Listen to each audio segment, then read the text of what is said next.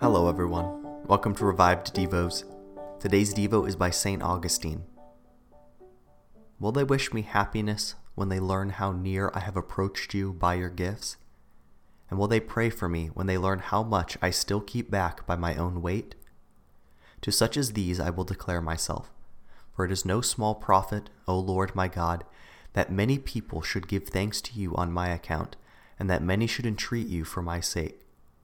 Let the brotherly soul love in me what you teach him should be loved, and let him lament in me what you teach him should be lamented.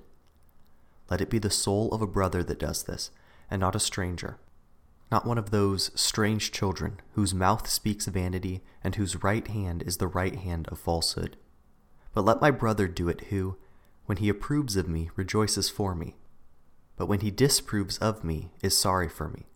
Because whether he approves or disapproves, he loves me. To such I will declare myself.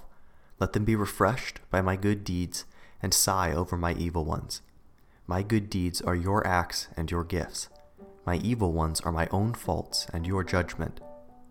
Let them breathe expansively at the one and sigh over the other, and let hymns and tears ascend in your sight out of their brotherly hearts, which are your altars.